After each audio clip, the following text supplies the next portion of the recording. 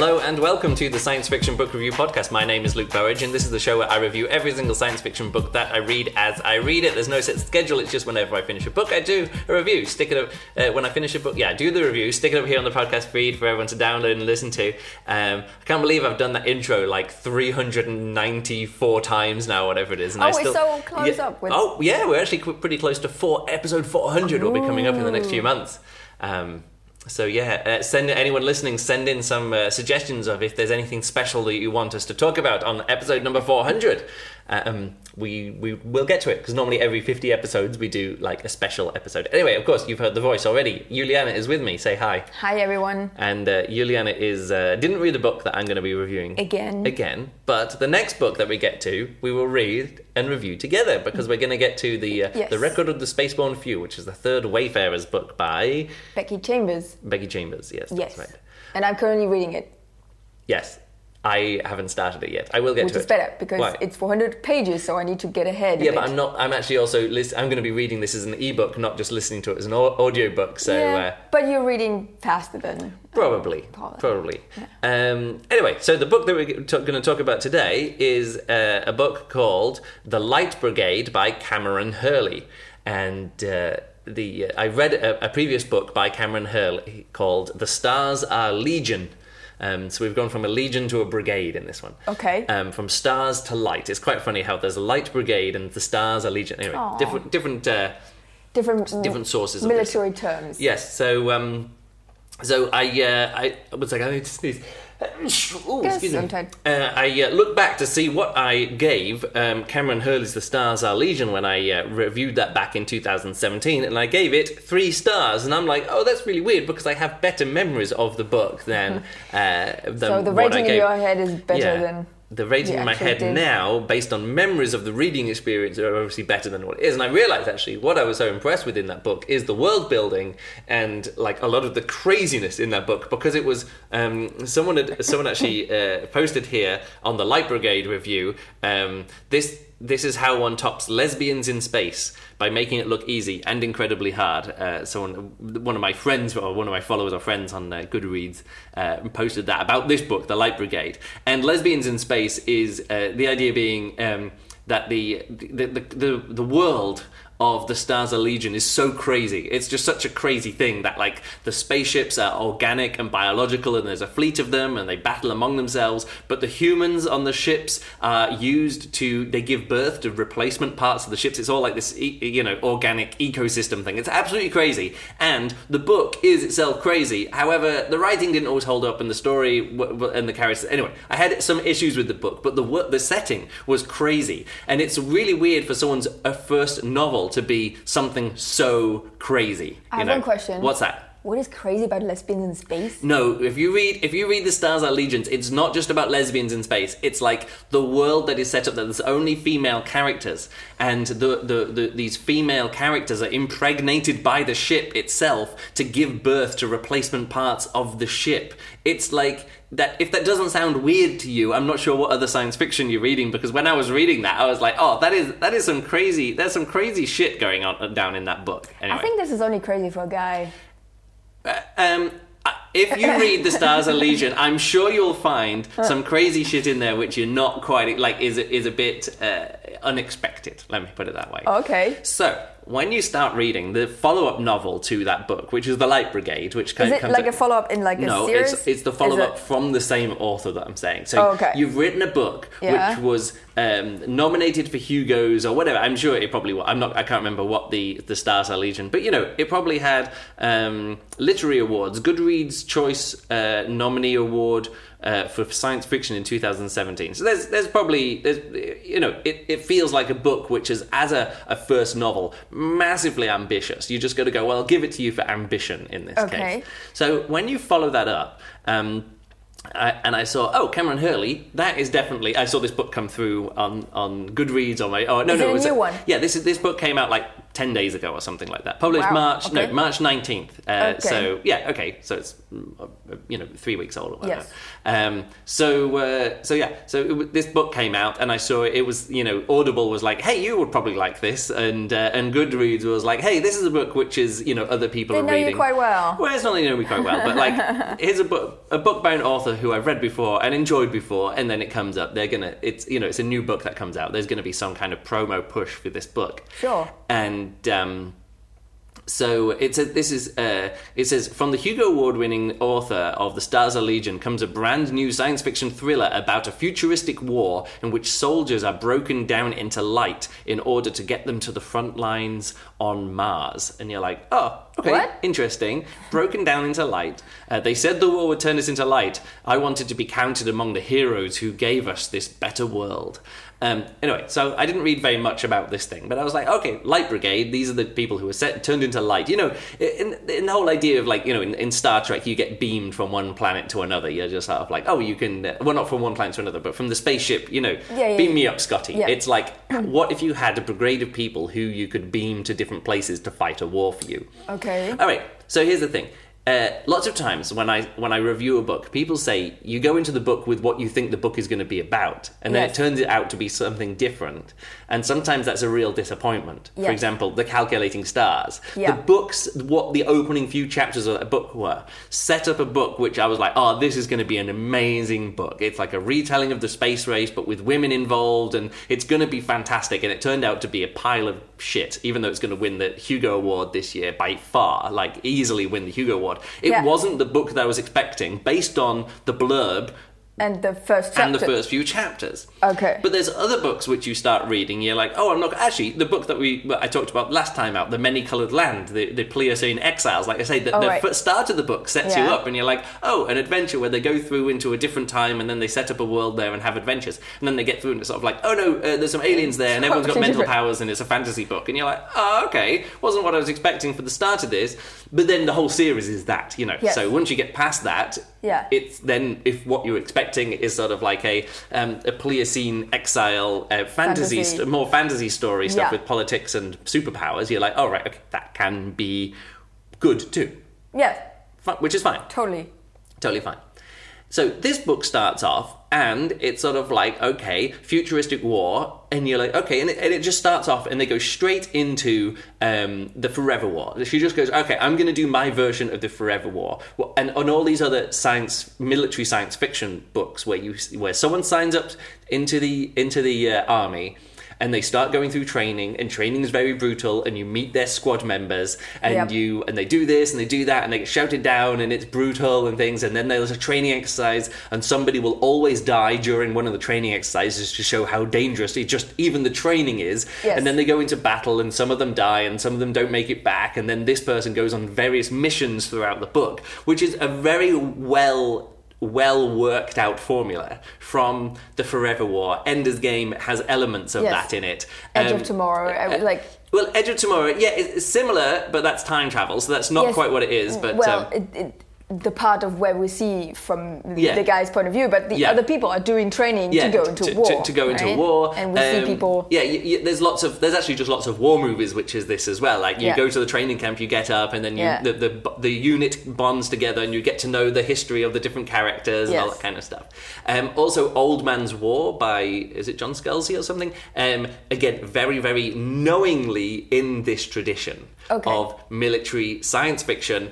But someone signs up to join a squad or join a battle and things like this. Now, this is even more so in the vein of Starship Troopers, and it's very, very. This book is very knowingly playing off of the themes and the ideas and even the storylines in Starship Troopers. Okay. There's this part. Have you seen the movie or the? We watched it. But one of the big parts of that is that the bugs drop an asteroid, or they blow up a city. Is it? I can't remember what city it is, but it's like in South America. Maybe I should actually just have a look here. But the inciting incident is that they drop a bomb on a city in Costa Rica or something like that. I can't even remember exactly what it is. Was that the plot?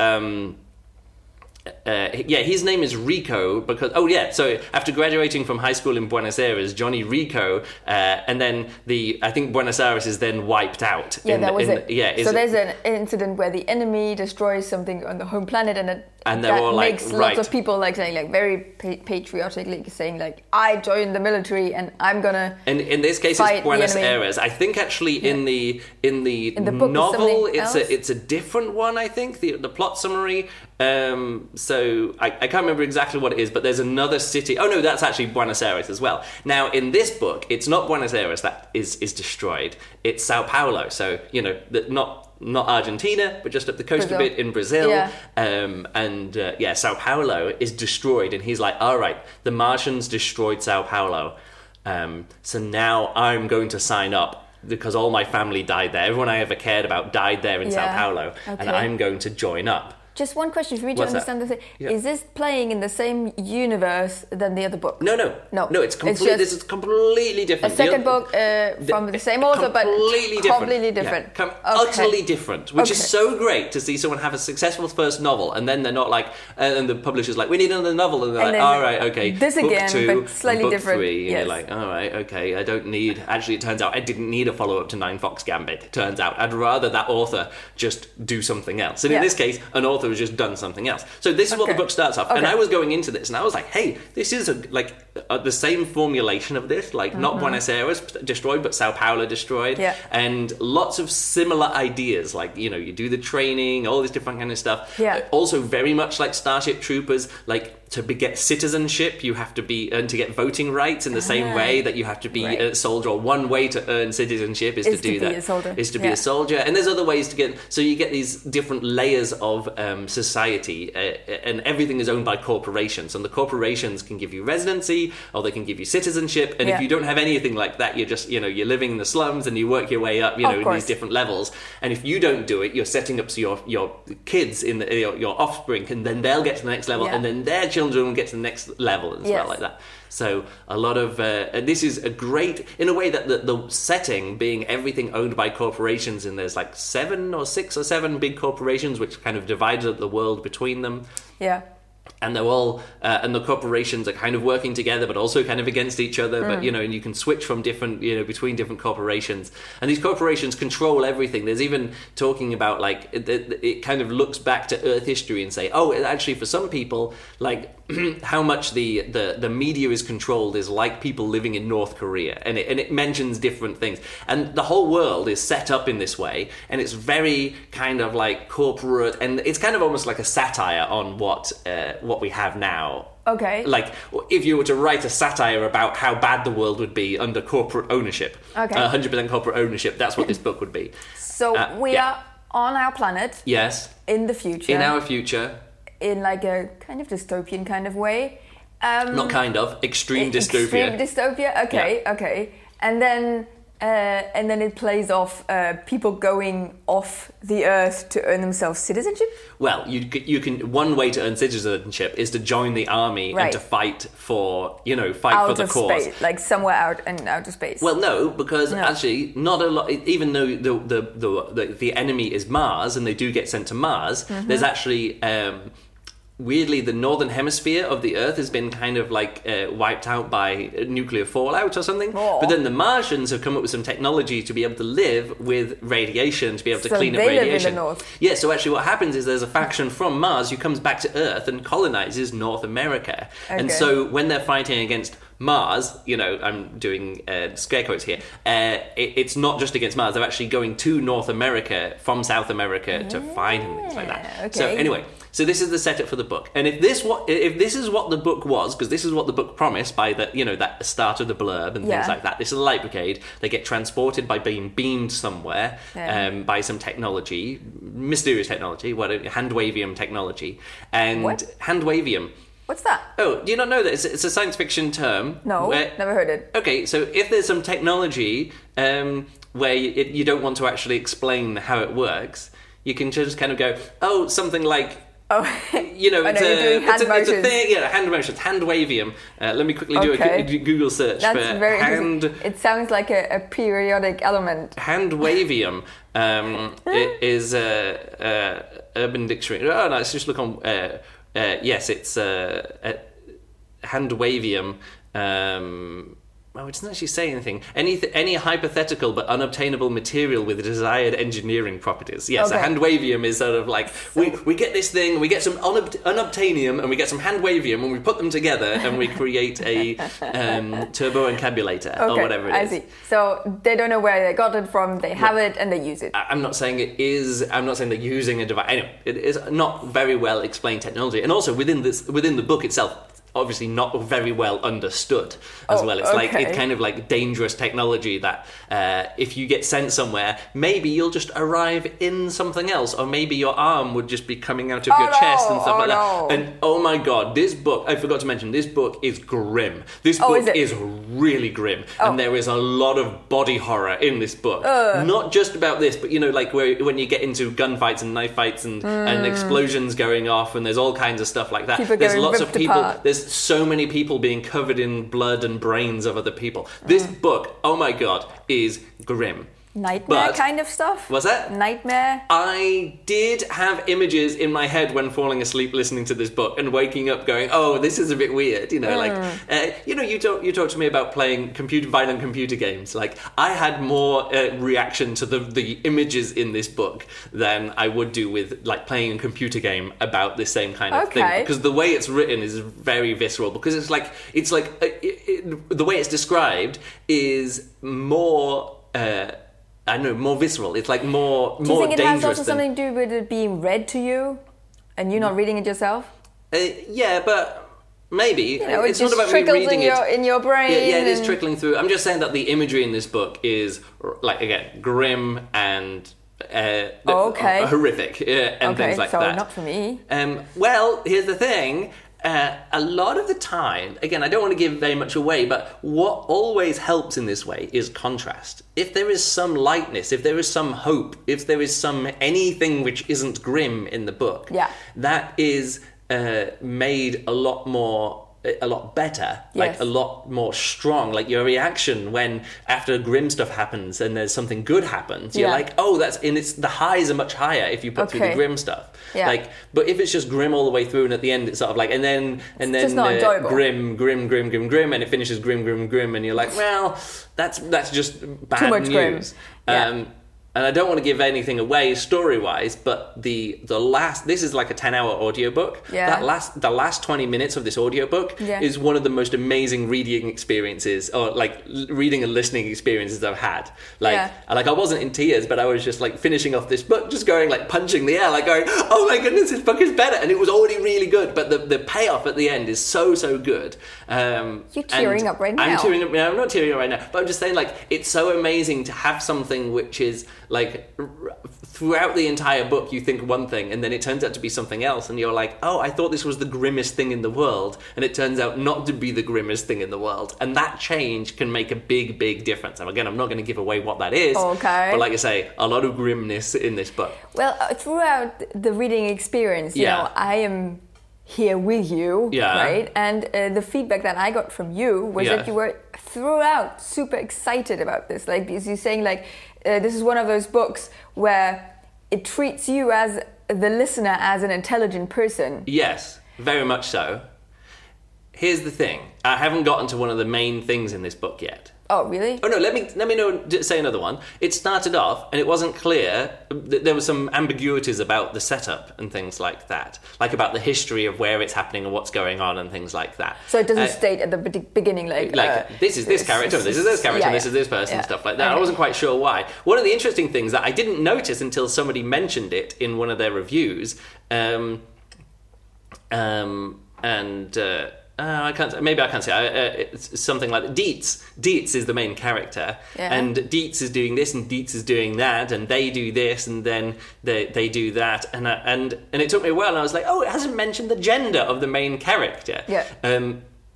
Weirdly enough, I never thought she was anything other than female, and it turns out she is, because some of the different chapters were like, which it was sort of meant to be unclear if this was the same person as someone else. And for me, I just presumed it was. Okay. And also, the front cover of the book, if I actually just find you the image of the front cover of the book, and I think this is one of those things that I wish I'd kind of gone into it. Like this character on the front cover of this book is, for me, a woman. It's a female figure, you know, a female science fiction future soldier. Yeah, because she has an ass. And just the slimness of it. Like, if that was a future soldier who was a man, it would be around, like, bulk and muscle mass and strength and power. And because it's a woman, First I thought it's an alien, though. Right, sure. It could be a Martian, actually, because they do mention that the Martians are kind of long and thin as well. But to me, it took me, like, you telling me that this is a woman. Okay, and you wouldn't have noticed. Anyway, I'm just saying that when the book starts, it seemed to me clear, even though she had a girlfriend and it wasn't entirely sure. Like, someone says, oh, a girlfriend. And I was like, oh, maybe it was about the performance of the book. Yeah, it could have been that there was a female narrator, like a woman was narrating it and putting a spin on it, that when she mentioned that she had a girlfriend, someone was like, oh, interesting, so you're, like, you know, you're gay or bisexual or something. For me, that seemed to be just in the text of the book in a way that it obviously wasn't, because I looked through some of these other reviews and lots of other people were like, oh yeah, it was like 3/4 of the way through the book when it was revealed that she was a woman. And I was like, for some reason it was like chapter 3 where I was like noticed that the gender hadn't been explicitly revealed. Yes, okay. And yet at the same time... But it plays very much out of people's stereotypical expectations. Yes. A girlfriend gets mentioned. Of course it's a guy. Yeah, but for some reason, even by then, I'd kind of worked out that I was like, oh, okay, we've already... maybe it was because of the previous book and I had lesbians in space in my head, that like just like a relationship with a woman. Anyway, so there's another thing. We've got 20 minutes into this review and I haven't revealed one of the crazy things which I was not expecting about this book at all. Really? Yeah. It already sounded very special. If this was just the book, if it was just this story about this character going through and going on this battle or something like that, it would have been a good book. It would have been a war movie, book. It would have been a war book. Yes. But what happens is that when she gets turned into light and sent somewhere, she arrives and then gets sent back. She isn't the continuity mismatches. Oops. So what happens? She goes on one mission, and she gets sent on a mission, arrives on a different mission, and she's like, "Where are we?" And they're like, "Oh, we're on, somewhere Canada, whatever." And she's like, "Oh, well, what are we doing here?" And then she gets sent back, and she doesn't come back with those people to that. So she's actually traveling through time to different missions. Because she's being transported at the speed of light, but she's got mass. And anyway, there's some, again, more sort of like... And maybe, like, something is weird, which is making her become unstuck in time. Ooh. Now... Can she control it?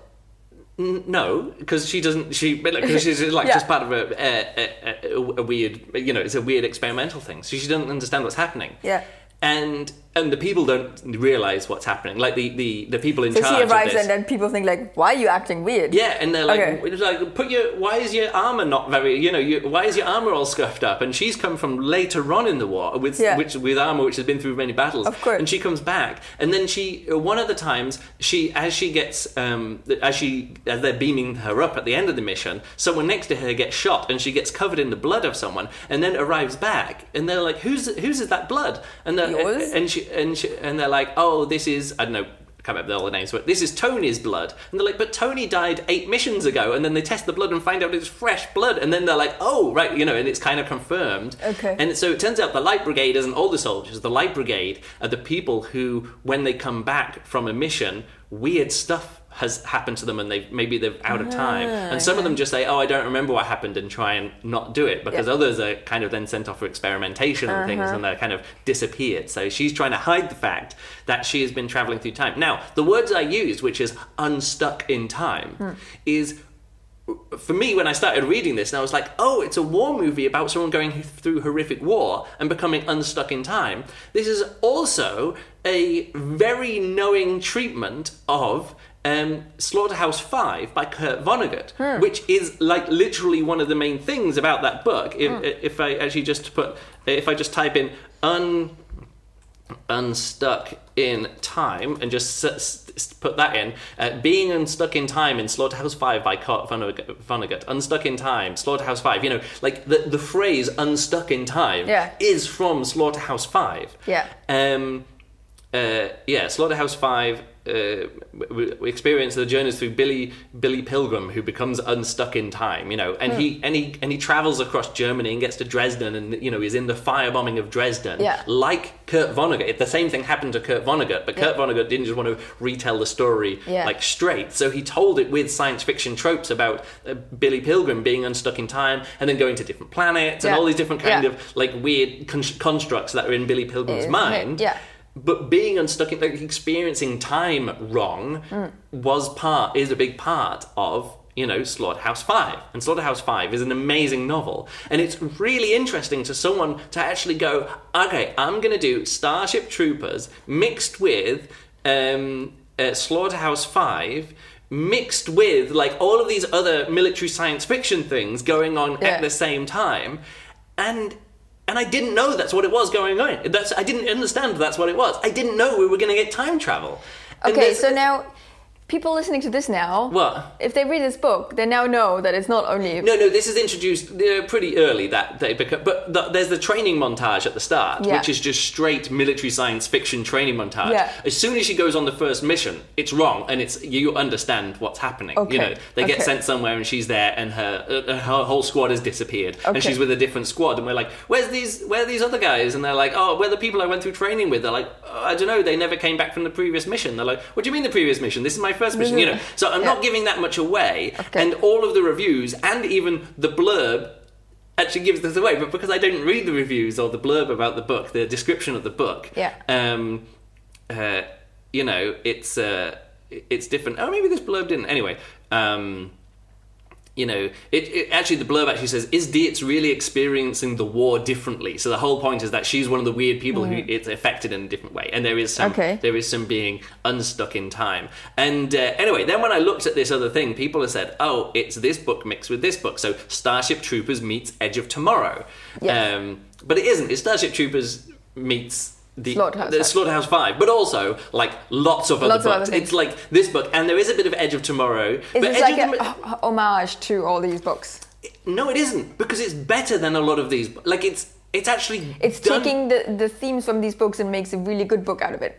Yes, but it's doing it again. It's so difficult to do time travel or to do military science fiction in a way that hasn't been done before, and all of them have gimmicks, like, you know, like Ender's Game. It's military science fiction, but there's children, and Old Man's War. It's like, it's military science fiction, but there's old people, and you're like, okay, old people being signed up and given fresh new bodies and doing it. It's like that's the opposite of Ender's Game, you know. So all of these books are playing off not one thing, but like they're playing in the space, they're playing with the tropes, the themes, the ideas of these previous science fiction things. And it's so great to have a book which does that in such a, I wouldn't even say a fresh way, but in such a competent way, in a way which is surprising. And like, again, I've not even gone, like, I'm not spoiling things about this book. I'm I'm saying what the book is, but then actually what the characters go through and what the story is and the revelations and the twists. Like, I can tell you that there's twists in this book, but that's not going to spoil anything, because there's so much going on in this book that there'll always be something. And normally I'm really, like, proud of myself. There was a previous book that I just read, like a few episodes ago, The Quantum Magician. No, was it The Quantum Magician? Yeah, okay, The Quantum Magician and The Tourist. I went into both of those books. No, was it The Tourist? Yeah, The Tourist was the one where it said, like, it has lots of twists. And lots of twists and things. But that was written in a way which does not treat you stupidly. Yeah, The Tourist was the lowest rated average book that I've read on Goodreads, and I gave it 4.5 stars, because that doesn't treat you stupidly at all. But, oh God, you've got to go into that, like, being up to speed, like, really up to speed on knowing how to read... time travel science fiction stories where a character could be like looping over on their own time and meeting themselves and doing this like that. This is The Tourist. Yes. But also there's other books where you go into it and you don't know what to expect, but you've got to bring your A game to enjoy it, whereas this one brings you into it so slowly that it sets you up, and it's sort of like, okay, we're living in the dystopian world. The Martians have dropped a bomb or dropped a whatever they've done. They've blinked out of existence. Buenos Aires, although in this book it's not Buenos Aires, it's Sao Paulo. Yeah. And then someone joins up to the military to get revenge on them. Okay. Yeah. Like, weirdly enough, like, as that setup, if you think that's what the setup of this novel is, you can go into it reading it, and that's great. But it turns out that's not what the novel is. Okay. And as you go through, like, all of these different things that are set up in the start of the book, each one of them is, like, twisted. And then you go, actually, you thought you were doing this, but actually this. And then you thought you were doing that, but actually this. And then the rules that are set up within the book, which, you know, because the character themselves is unstuck in time, the character doesn't know what other characters around them know.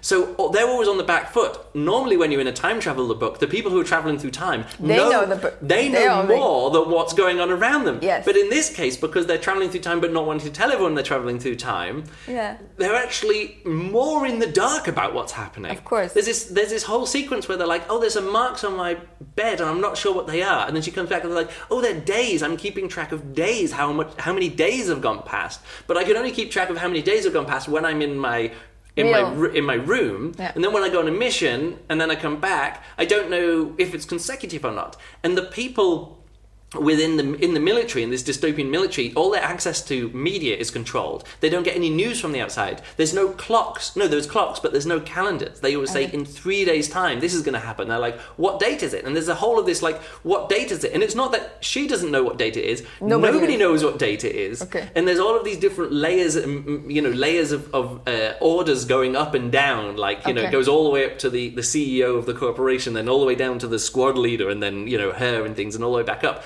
And at one time, she's like, oh, I've been promoted at some point, and I didn't know I'd been promoted, so I'm actually in control of you guys, and didn't know. They're like, why are you calling me sir? It's sort of like, oh yeah, you're a sergeant or corporal or whatever it is. I can't even remember what it is. Yeah. But all of that kind of stuff. So as a reader, like, as these revelations are coming in, it's really impossible for me to have guessed what's going on at the end. Of course. Like I said about the quantum magician, I said, oh, and there was this important thing mentioned at the start, and then it was removed from the story again. And you're like, that's probably going to come back important. Like, because it's not being mentioned for all this time, that's going to be important later. And then it was. And that is a book which kind of rewards me by being the clever one. Yeah, being me clever and seeing through this. This book was rewarding me for being clever and seeing through different things, and at the same time tricking me and twisting and other stuff. And that's why when you get to the end of the book, I'm just like, this is great. This is really good, because it's working at my level, and at a level better than me, and at like 3 levels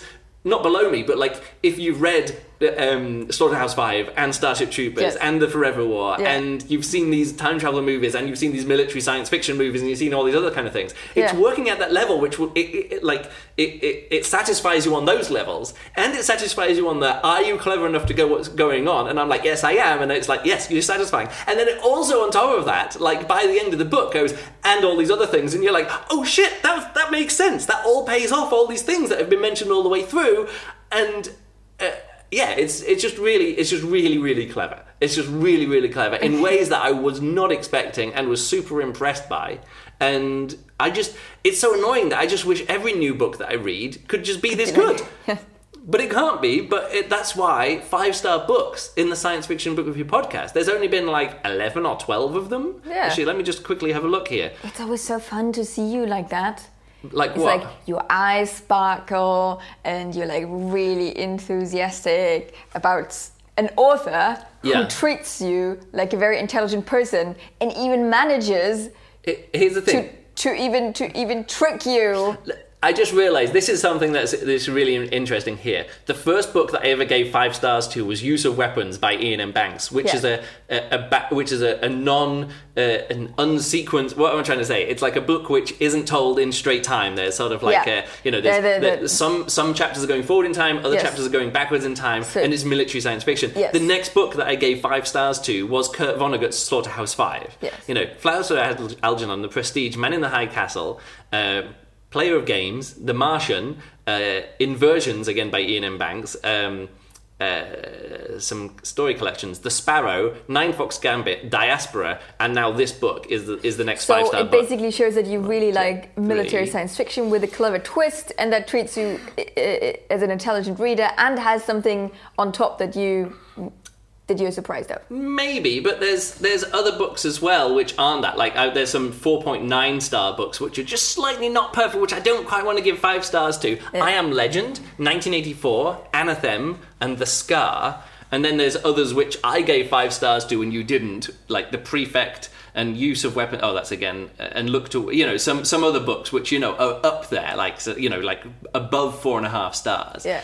There's like 12 books ever in 11 and a bit years worth of reading these books, which I'll give 5 stars to. I didn't give 5 stars to The Prefect. No, I think maybe you did, and I gave them. Yes. I gave it 4.5 stars, and you gave it 5 stars because I'd read it before. I have a high. Yeah, it was a really good book. High opinion of that. What I'm trying to say is that I need a book which will give me like 4 different levels of enjoyment, and not many books can give you 4 different levels of enjoyment. Of course.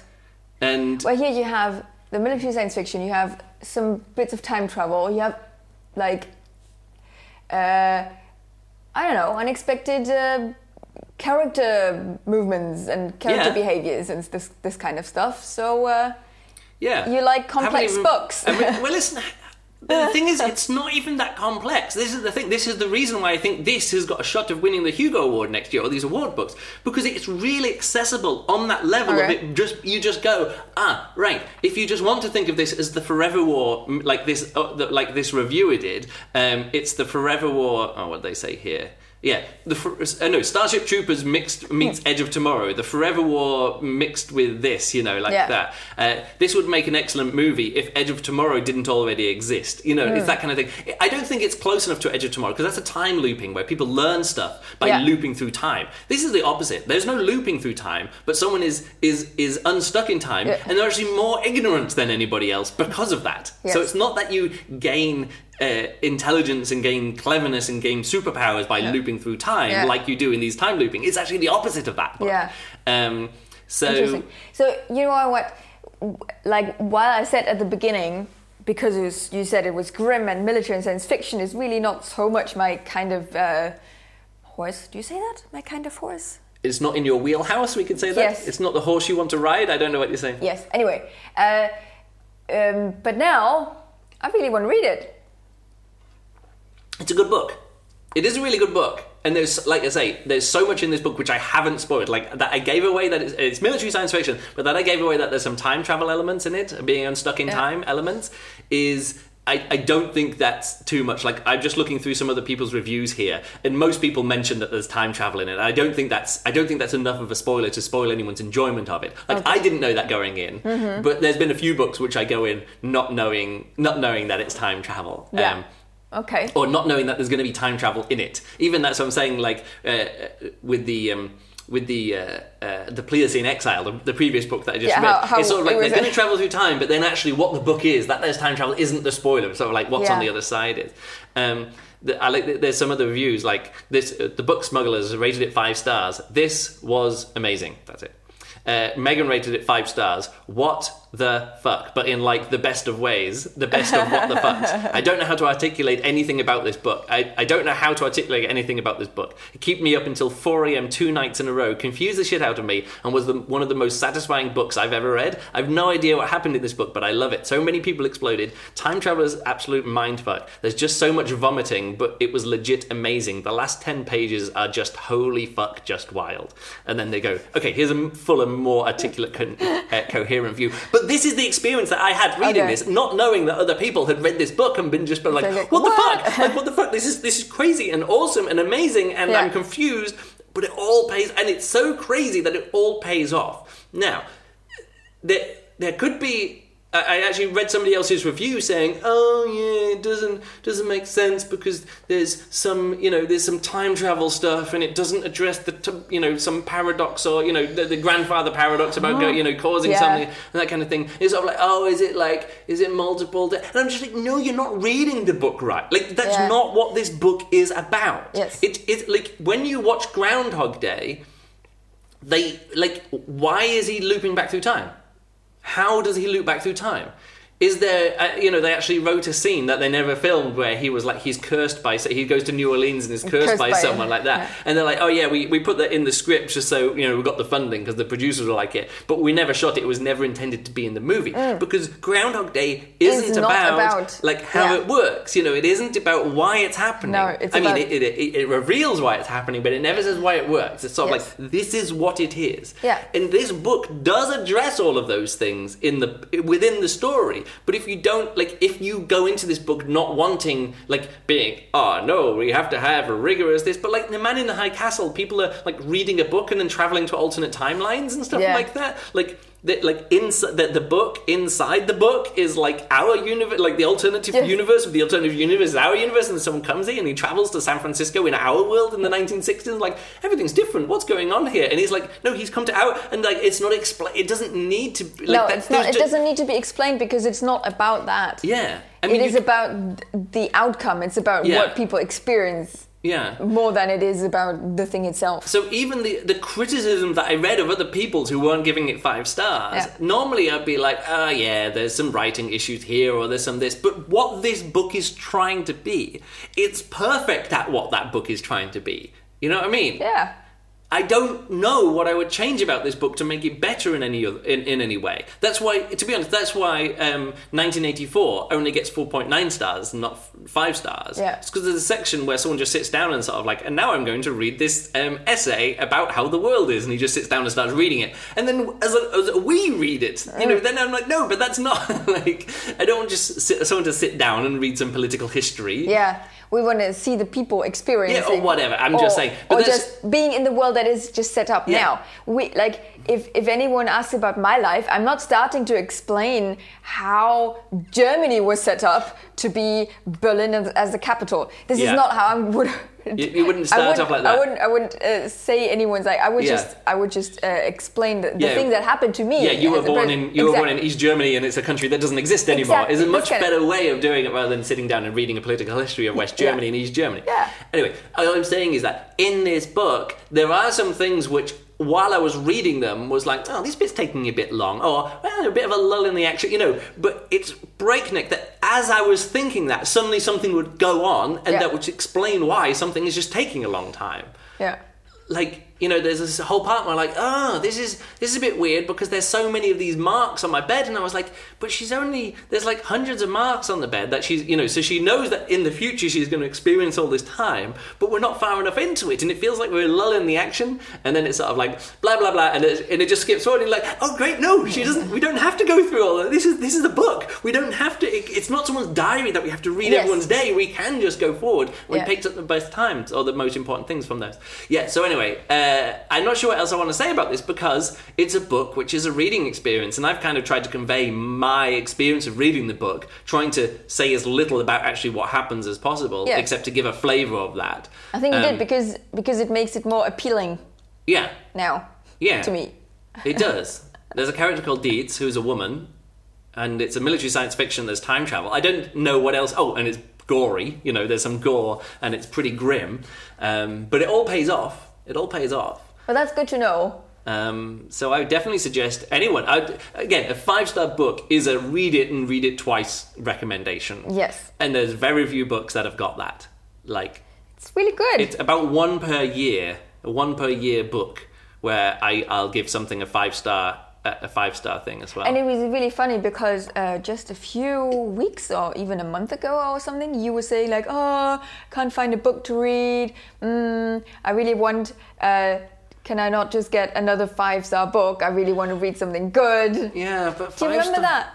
What's that? Do you remember that you were looking for a really good book, like yes, where you really thoroughly enjoy yourself? Yeah, because I didn't know that this was going to be this good. I thought if this is as good as The Stars Are Legion, or slightly better, I'll be happy. Yeah. And I went into this book going, oh, this is really good. It's probably going to be better than The Stars Are Legion. But I didn't realise I was going to be blown away by this book. Okay. And this has happened to me before. Actually, let me just have a quick look at some of these episodes. Oh, I've messed up the list. Let me just refresh it. So recently there's been a few books which I've gone into knowing that they're going to be pretty good, you know. But there's other books which I go in and just don't know very much. China Mountain Zhang, you know, I've heard it was a good book, and I went into it not knowing what to expect really, and blew me away, you know. But other books which I go into knowing it's going to be good, and it's going to be a book for me, like Red Mars, or like say, what's another book? Oh yeah, Peter Watts' Freeze Frame Revolution. I know that like this is Peter Watts, so it's that's writing at my level. I know what's going to be happening here. Yeah. So yeah, there's a few books which you go into knowing that you're going to get a good book. And there's other books which you go and just not knowing what's going to happen. Especially if you've read something by the author before and you're only giving it 3 stars, you're like, a 3-star author. Give it another go. Whereas other authors that you go into and you've given all their books 4 stars, you actually know that you're probably going to get a 4-star book. Yeah, it's kind of like then you know the writing of that author obviously is in line with your level of reading and understanding and expectation. I just realised actually the previous books where this happened to me, one of them was actually Nine Fox Gambit, when I went into that not knowing what to expect and then being blown away. Another one was Ada Palmer's Too Like the Lightning, which you didn't get that at all. But I went into that and I was like, oh shit, I didn't know that I needed a book this silly or this crazy, but this is the book for me. You know, that's actually a book for me. Whereas, but then as the series continued, the first 2 books were really great. The 3rd book, I was a bit disappointed reading it. But maybe if I'd have gone straight on and read the 4th book afterwards, I'd have liked it. But what other books? What are the books that I didn't know I was going to like so much? I guess I just got to read. I just realised that Keith Roberts' Pavana or whatever it is. I really rated that quite highly, and you didn't. But that has a different background. Yeah, totally different background. Have totally the religious understanding of things and history and like British history and British religious history, and these are kind of the things that you just have to get an understanding of this. Yeah. I of course I just don't have it. Yeah, but also like the Sparrow, that had been like the Sparrow and Pavana and all these other ones have been held up. The Sparrow. Should I read that? Yes, definitely. Okay. Have you not read it? No. Okay, another 5-star book. Okay. No, The Sparrow is amazing. But there's these books which have been held up as great books, like China Mountain Zhang and Pavana and The Sparrow, which I get round to reading, and then there's suddenly like 4.5, 5-star books, and I'm like, I could have got to these ages ago. So that's what I'm like. But I don't just want to read classics which actually are amazing and have stood the test of time. Yes. It's really great to read a book that came out 2 weeks ago or 3 weeks ago and it to be as good as those books and as meaningful to me as those books. And I think that's what happened actually when we read The Martian. It was a recent book and we listened to it as an audiobook together on a long car journey or 2 long car journeys. And it was like one of those perfect things that came together. It was like, oh, actually what I really want at the moment is someone working out how much light is hitting a solar panel and how to route that into a battery and how to save that up and then grow some potatoes. It's like I didn't know that's what the book I needed. Botanist, becoming engineer and all this. It was perfect. It was really good. It's not a 5-star book. It's like The Martian is a good book. It's not a classic like some of these other books that are given 5 stars. No, but for us in that situation, it really was. And the way it was narrated, us at the right time. That was definitely part of it. And the language that was used was also definitely part of it. I realised Neil Stephenson's Anathem is one of those books where I went in not knowing what to get. And it's like 3 novels worth of novel in there. It's such a massive book. His novels are always big 3 novels. Big and chunky, So maybe I just need to find some other books which have been held up as classics, like A Flowers for Algernon, like a Dune, but that I just haven't got round to reading it. And I'm sure there's still those books out there, which I'm like, oh, this classic of science fiction. But I feel like I've read most of those now. Yes, but also you need the other spectrum experiences to appreciate this.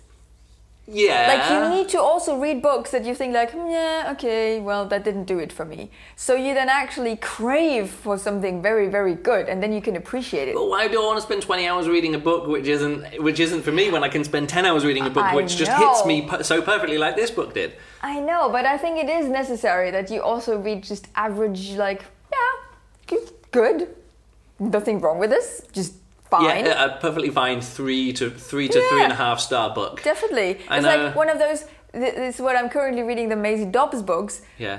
It's just again, pleasant reading experience with I know the character, I know the setting, I know the whole it's like murder mystery thing kind of thing. But it's nice. I'm just enjoying spending my time reading something that I know I'm going to enjoy. But that's why I go back and read some, like this Ian M. Banks book, and although I didn't actually enjoy that one so much because it wasn't a culture book, it was Against a Dark Background. Yeah. And there's some other books. Seems to be some themes coming up here when a book which starts off and I don't know if it's going to be like Against a Dark Background and Revenger. As I said, they're both books about. I didn't do the review of Revenger with you, but it was like Against a Dark Background, how it's sort of like it's set in the future and you're collecting antiquities and you're the precursor technology in a world which is contained but has lasted thousands of years. Yeah. And there's two sisters. One of them is imprisoned and the other one has to go and get her out. And you're like, which book are you describing? No, I'm describing both Against a Dark Background and Revenger. I mean, they're different, but very different books. But like the setup was so similar. I'm like, wow, this is it. And then there's these like surprisingly... surprise time travel in the book. That's happened a few times in recent books, you know. Okay. And so obviously a fad, maybe? Yeah, a writing fad? Maybe. Like unexpected surprise accidental time travel. Although there is a book called The Accidental Time Machine, which I read. And then there's a book like Rosewater by Tade Thompson, which you read as well. And we both were like, hey, that's good. But that had too many first novel issues. Yes. Whereas this book... The Light Brigade by Cameron Hurley doesn't have those first novel issues because I've already got those first novel issues out of in the first novel. And there's very few books which is a first novel, like a Nine Fox Gambit, which has everything I want and is also someone's first right novel on the target and hits it hits the target. I mean, it does happen sometimes. Yeah. Anyway, I think that's all I want to say about this. I just want to it's good. It's just really good, and I think that's a good way to go. Yeah. 5 stars. It says here, a worthy successor to classic stories like Down Below Station, Starship Troopers, and the Forever War. Now, I understand the Forever War, and I understand Starship Troopers, but I've just recently read Down Below Station, and I don't see what the connection there is. Where's the connection between this book and Down Below Station? Aliens? No, because there's no aliens in this book. Down Below Station, Company Wars #1... Did you read that one as well? Parts of it. Yeah, you didn't get through that one. No, I don't think. But yeah, it's just that it sounded quite different. It just wasn't the book that I wanted. Maybe it's just the corporation part. Yeah, maybe that things are owned, but yeah, it's just got nothing to do. I mean, Down Below Station did win a Hugo Award, as did Starship Troopers and the Forever War. So, like, sure, it's as good as those books, but I don't... Like, it relies on Starship Troopers and the Forever War and Slaughterhouse-5 and some of these other books existing to be this good, because you kind of got to go into it with that. Okay. I don't know what about Down Below Station I have to have in mind going into this book for this book to be better than it would be if you had not read Down Below Station. Anyway...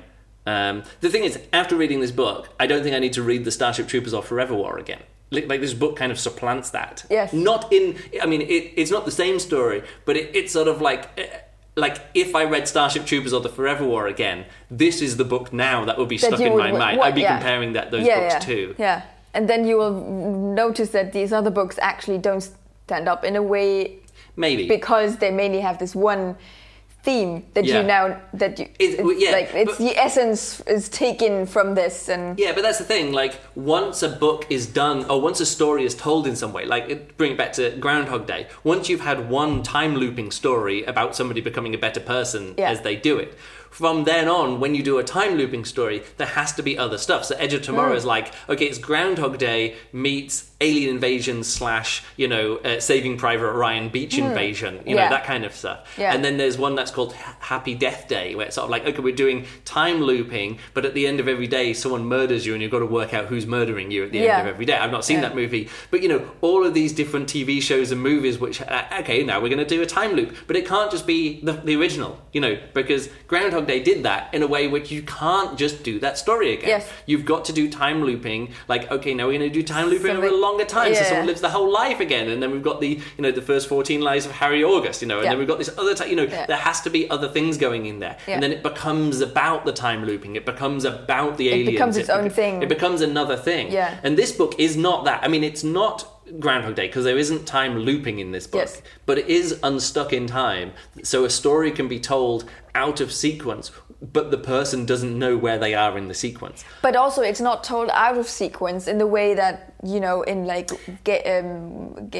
weapons. No, you don't know. There's not a structure to the sequence. So it's not like the telling of the book itself is out of order. It's told in the order of the person experiencing it. So so I just thought of another one, Memento, where somebody loses their memories, and the main story is actually told backwards in time. So you see what happens at the end, and then you see what happened before that leading up to it. Then you see what happened before that leading up to that. Then you see what happened before that leading up to that. There's a little bit of that in this book where you're like, oh, she's in a situation. What happened before then to get them into that situation? Yes. And then you get that scene that she hasn't experienced yet. You see that afterward, so there's actually a bit of memento in this as well, in that she's like, oh, I've got to leave a message to my previous self, and I'm going to do it through this way. There's a little bit of that going on. So there's, a bit of memento. But all of these different things, you can't just have a story like, oh, this is now about time travel. It's like, but we've done time travel, so it's time travel and what? Yes. And of course. It's military science fiction and what? Yeah. It's, people dropping down and fighting aliens and what, Okay. And when you go back to them, it's sort of like, oh no, this is just a time travel story. You're like, yeah, but it's time travel and what? And they're like, no, just time travel. And you're like, no, I need a bit more. I need like the Tourist, or I need this book, or I need lots of these other books, which I really, really get into. It's that and what. And this didn't leave me any and what situation. Okay. It was like, it's this, and that, and that, and that, and that, and that. And then at the end, like 8 more things. And I'm just like, my mind's all...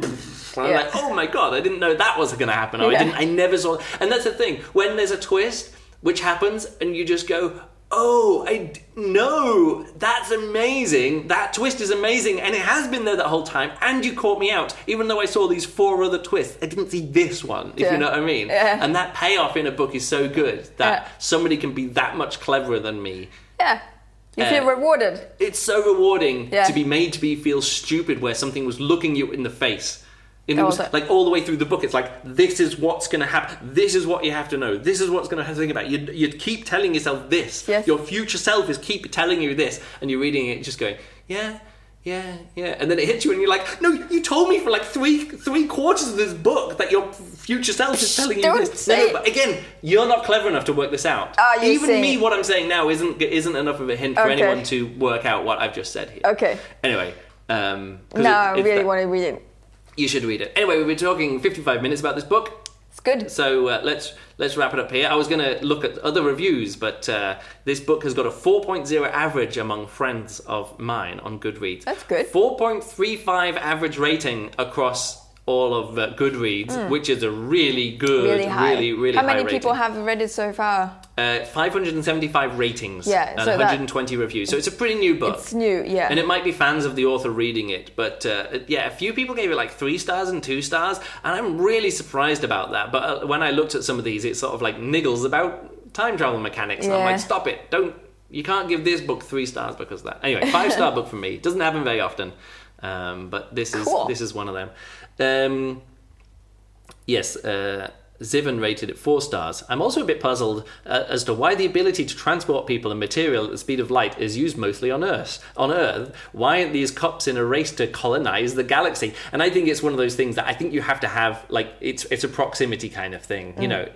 That's one of the things that people don't like about the Starship Transporters, where if you can transport yourself from a ship to a planet, why not between planets, and why not between galaxies, and why not from here all the way there? And some of the movies broke that a bit, but got to put that world-breaking but I think thing back in the box. If you think it like in a way of, okay, they got this technology just about when a war was about to start. It's not what people do then, thinking about, just ignore the war, let's just colonize. Actually, priorities. Now I think about that, there is actually a line in this book saying, hey, the future isn't Mars, we should stop worrying about Mars, we're going after the asteroids and to Jupiter. And actually there is actually a line in this book, so I don't know what Zivan's talking about. But also, that's actually even covered in the book. And also, we are only seeing the tiny... Yes, we're only seeing this one narrow experience of one person who doesn't even know what day of the week it is. Exactly, we're not seeing the whole world this is playing in. Yeah. All right then, 5 stars. Follow me become my friend on Goodreads, and I can see what books you want me to read. Another thing that I can do is, if you go onto the books I would like to see reviewed thread on the SFBRP listener group on Goodreads, some people said His Master's Voice by Stanislav Lem. Yes, I got that too. I've actually downloaded that as an audiobook. Okay. And I put it on the last 2 nights. Yeah. And I've fallen asleep before the pre-prologue introduction thing. But also, you juggled for 3 hours almost yesterday. I know, I'm trying to break a world record. I mean... With an eye to the upcoming Eurovision Song Contest, you may want to check out Space Opera. Which is a book about people from Earth going to a Eurovision Song Contest song competition, where I'm not sure what the prize is, but the blurb said that, the fate of the world. So it's sort of like if you lose or something, the world's going to be destroyed if you're not good enough at singing. That sounds funny. Anyway, so that has actually been in my to-read list for a while, but I've added it to my wish list on Audible, and might check out a comedy a comedy space opera book. Let's have Sounds funny. Quick look on this one. What does it say here? By Catherine M. Valente. In space, everyone can hear you sing. Which is funny because Catarina Valente was a singer in the 70s, I think. Really? And she did European Song Contest. Oh. Really? Yeah. It might be a different one. It says she graduated high school in 15 in San Diego. Okay, so that's a joke. So that's obviously a pseudonym. Yes, the author name is a twist on Catarina Valente. This is Catarina M. Valente. Yes, and that's funny because she's actually got a lot of books here as well. So maybe she's always had Eurovision Song Contest in her life being named. Well, she didn't win the song contest. I was wrong about this, but in which year? She didn't. No, but what year didn't she win? I don't know. She's a singer. Okay. And yes, but what year was she around? Is Catherine M. Valente named after Catherine Valente? That's what I'm asking. Pretty sure. Because Catherine M. Valente was born in 1979. So did Catherine Valente, was she a famous singer before 1979? Yes. Okay, so this could be... She was born in 1931. Okay, so that's the point, is that I don't know Catherine Valente. Okay, yes. So Catherine M. Valente obviously has the M in her name to distinguish her from that, but she obviously has grown up with Eurovision Song Contest in her life being compared to the other Catherine M. Valente. But it also doesn't mean that that person is actually a woman, the author. Because that name really is not the author's name. Okay, I don't know. I don't know if Catherine M. Valente's real name is that. It doesn't say that it's a pseudonym for anything on Goodreads. Well, Normally it will do. It sounds very, very made up. She was born Bethany Thomas. Yes. So anyway, I'm just saying that to take that name is obviously that all of her previous novels have been... Anyway, why are we talking about this book? We should just... We'll talk about this when I do the review of the Eurovision Song Contest in space, if I ever get round to it. Yes. That was published last year, so I did see it when... I saw it drift past when it came out in Goodreads last year. Yes. But now... And it's been in my to-read list since then, but now someone has recommended it to me, so I'll get to it at some point. Anyway, let's get to the end. No, that's it. Follow me on Twitter. I'm @LukeBurridge. You can also follow me on YouTube and see me trying to break the 4-ball juggling world record, which I've tried twice. Which is stupid. And I managed to get within 3 minutes of the world record, which doesn't sound... even more stupid. Which sounds like a long time, but when the record is 2 hours and 46 minutes, and if you drop it 2 hours and 43 minutes, you feel really stupid. But I got cramp in my arm, and it turns out juggling when your elbow is cramped up is really tricky. Anyway, so you can follow me on YouTube if you want to see that. I'll be live streaming that next week again. That's it from me. Thanks a lot for listening, and I'll catch you next time. Goodbye.